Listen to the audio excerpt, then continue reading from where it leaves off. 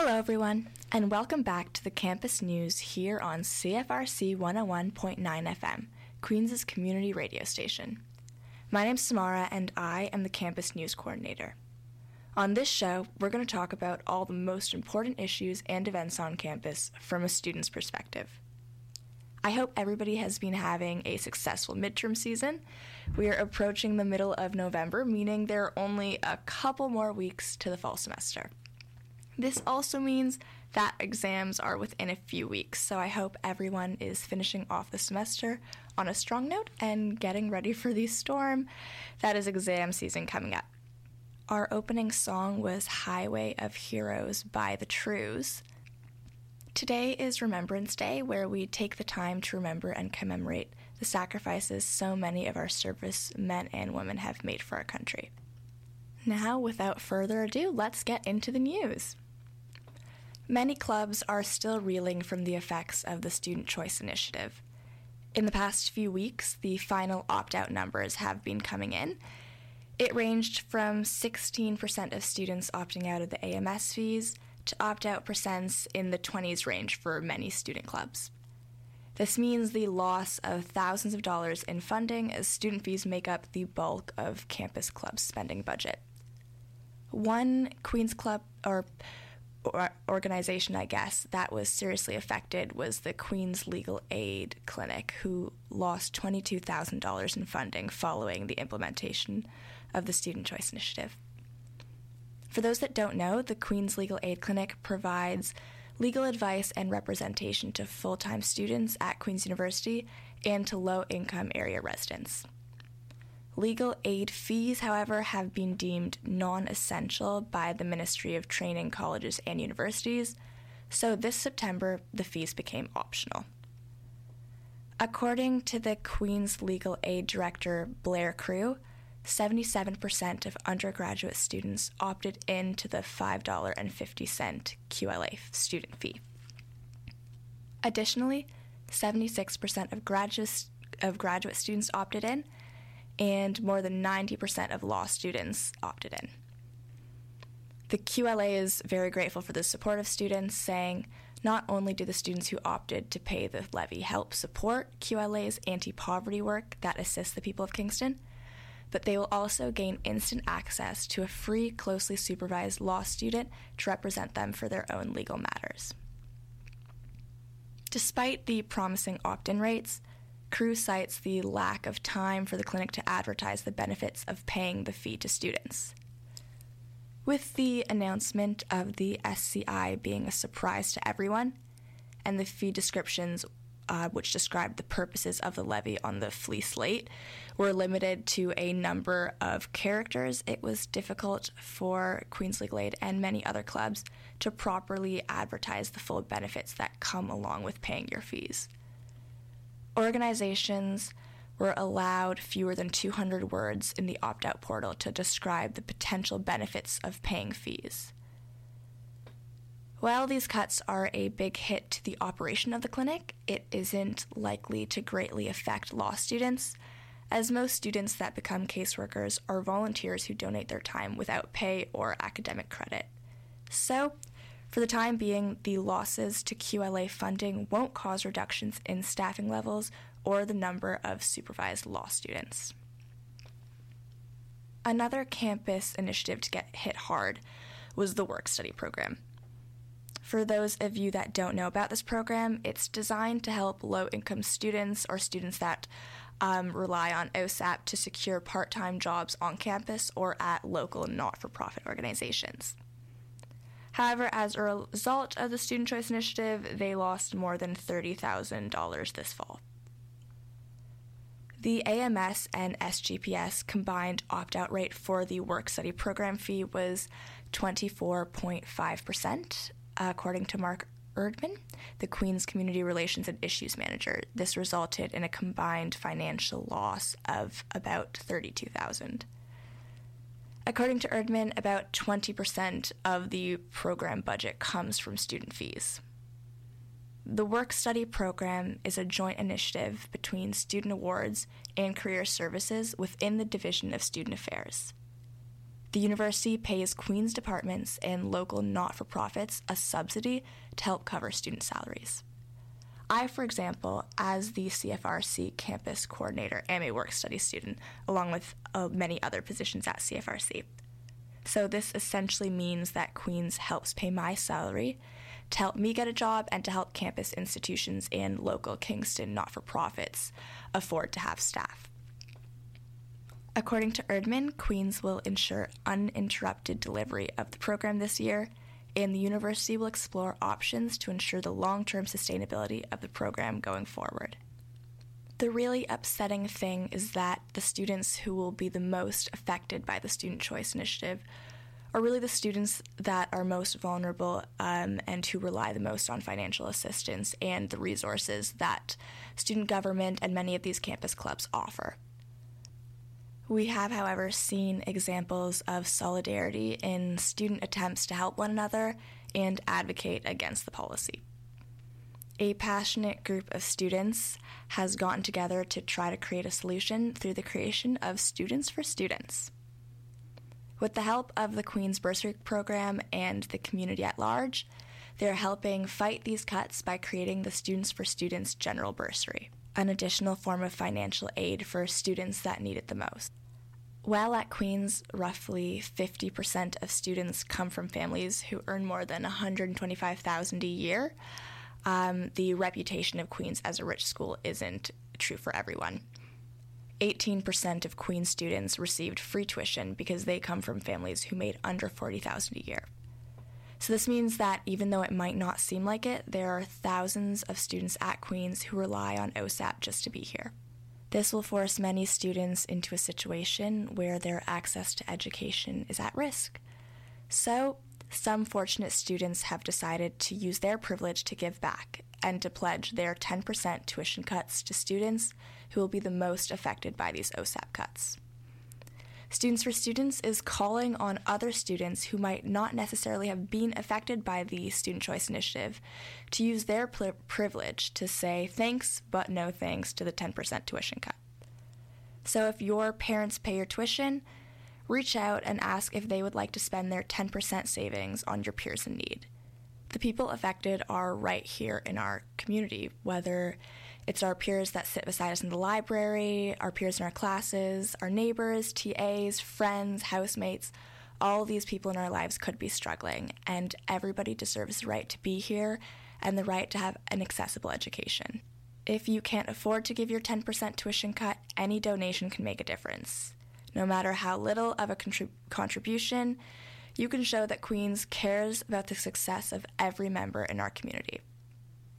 All these donations add up and are a collective contribution to the futures of our students. You would be helping our future doctors, scientists, politicians, teachers, and every Queen's University educated member of society that will be able to go out and make a difference in somebody else's life without being held back by how much money their parents make. This organization has got a lot of people behind it. The AMS and AMS services have rallied to raise as much money as possible throughout October. According to AMS President Austin Pierce, students, AMS staff members, and university administration have donated to the bursary. On the service level, Cogro sold $1 Students for Students branded cookies, Tricolor Outlet sold limited edition t-shirts, and Walk Home held a fundraising raffle for a Fitbit. In total, AMS services raised almost $3,000 for Students for Students, which is an amazing contribution, especially considering it was raised all within a month, and will help students continue having access to education. If you are interested in learning more about Student for Students, getting involved, or donating, you can find them on Facebook or Instagram, or go to their website, studentforstudents.ca. The AMS Assembly had a meeting on November 7th, where they discussed and heard updates on a number of different student issues and initiatives. Initiatives discussed included Queen's Period, the university chapter of the Period movement, whose mission is to end period poverty and stigma through services, education, and advocacy within the Queens and Kingston communities. You may have noticed these, but Queen's Period has installed Take One, Leave One bins in female and gender-neutral washrooms in the JDUC and the Queen's Center filled with menstrual products. The bins are intended to foster a culture of caring and awareness for our peers who menstruate, and are for those who are in a pinch for a product. According to the AMS Vice President of Operations report, since installation, the bins have been both successful and fairly self-sustaining.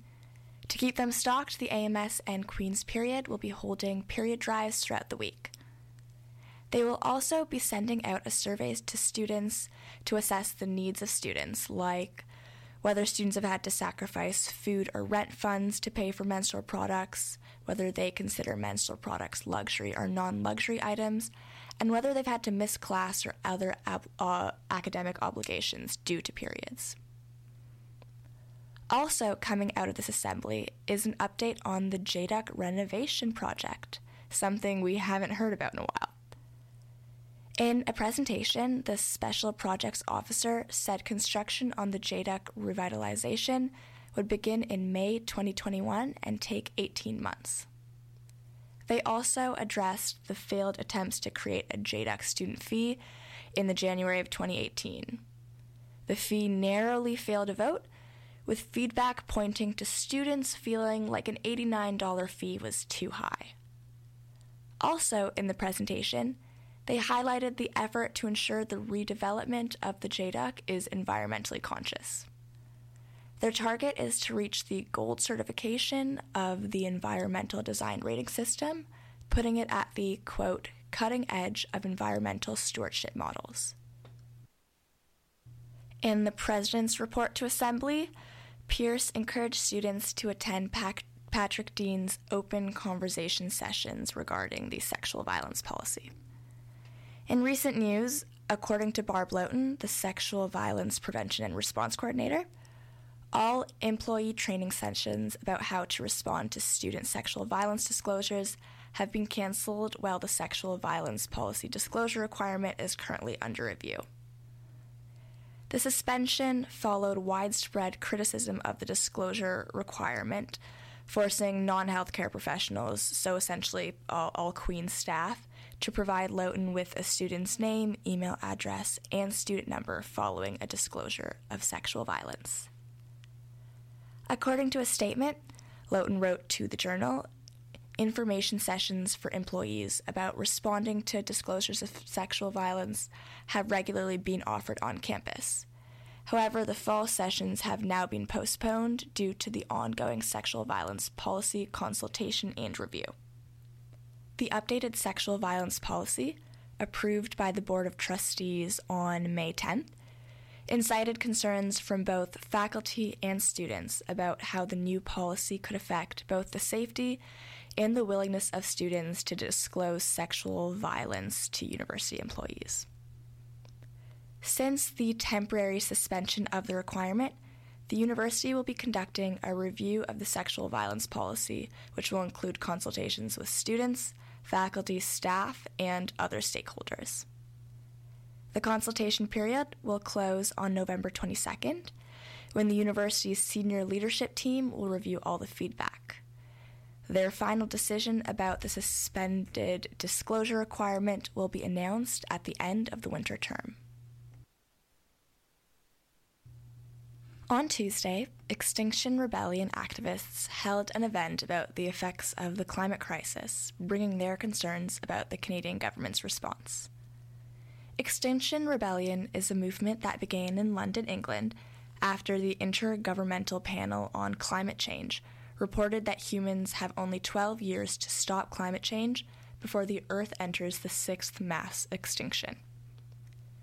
Since then, Extinction Rebellion has been active in more than 72 countries, using a non-violent civil disobedience philosophy to try to stop the mass extinction climate change will cause. In Kingston, the branch most recently hosted a die-in on October 27th at Kingston Memorial Centre, where protesters covered themselves in blood and laid down throughout the square to symbolize the death of the earth if humans continue on the path that they are on now.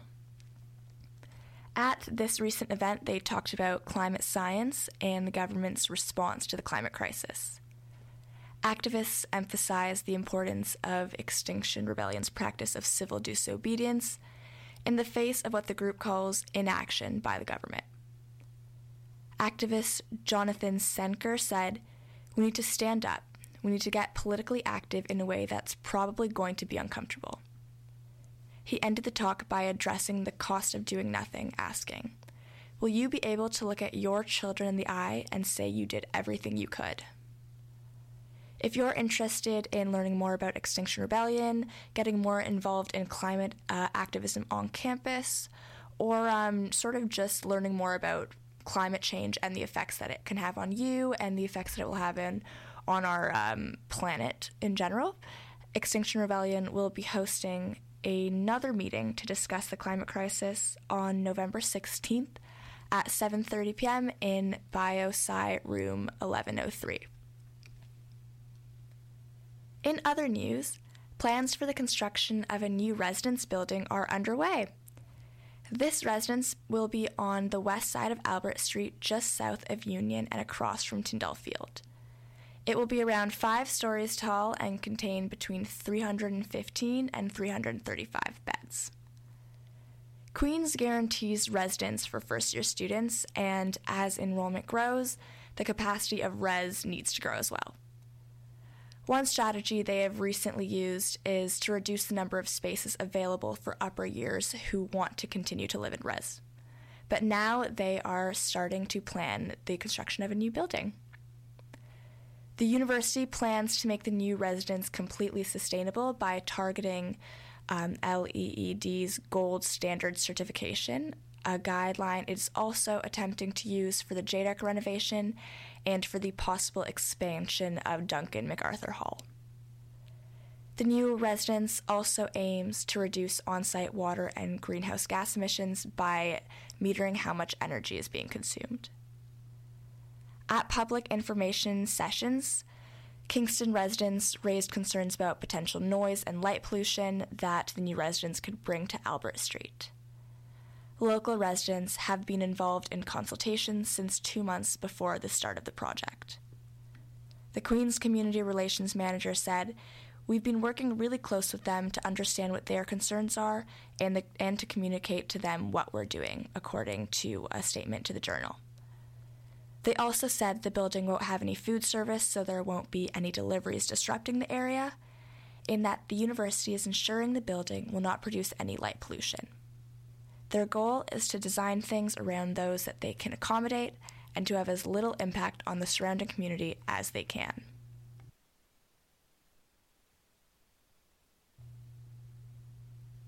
And now it's time for a roundup of the most exciting campus events coming up this week. If you're interested in politics, this Tuesday, November 12th, the Queen's Liberals, Queen's Conservatives, and Queen's Greens campus clubs will be teaming up to host a multi-partisan political pub night. It will be at the Mansion starting at 9. If you like some good pierogies, you are in for a treat. The Queen's University Ukrainian Society will be having a charity pierogi sale. They will be selling pierogies in the Arc on November 11th and 12th from 11:30 to 1:30. The Dance School of Drama and Music will be putting on The Drowsy Chaperone. This show will run from Wednesday, November 13th to Saturday the 16th, with a show every evening at 7:30 along with an additional Saturday matinee. So be sure to show your support and get your tickets ASAP. The Queen's Science Undergraduate Research Journal will be having a wine and cheese networking event. Don't miss this opportunity to wine, dine, and network. It will be this Thursday, November 14th, from 7:30 to 10 p.m. at the University Club. This Saturday, November 16th, the Golden Words, Queen's satirical newspaper, will be teaming up with the Beaverton to host a 3-hour workshop on professional satirical writing. It will be at Ellis Hall from 1 to 4 p.m. You can check out the Facebook event page to get your tickets. The Queen's Fashion Industry Network and the Commerce and Engineering Environmental Conference are teaming up for their second annual clothing swap event. If you have some old clothing lying around or want some new clothing for your wardrobe, you can drop off your old clothing and swap for some new finds. The last clothing drop-off day is today, November 11th from 3 to 9. But if you missed this date, you can also contact QFIN and a member of the exec. We'll try to do the best they can to get the clothing. The clothing swap will then be in the Polson room of the JDUC on Wednesday, November 13th from 9 a.m. to 4 p.m. You get the first 5 items you pick up free, no matter how many items you dropped off. And if you want to take more than 5 items, or if you want to take something but didn't donate anything, it's only $2 per clothing item. I did this last year, and I got to empty and organize my wardrobe a little bit and get some new clothing. This is both an environmentally sustainable and affordable way to shop, so make sure to check out QFIN's social media for more info. The Equity and Diversity Committee, Queen's Women in Law, and the Queen's chapter of Pro Bono Students Canada are getting together to host a screening of Legally Blonde at the screening room.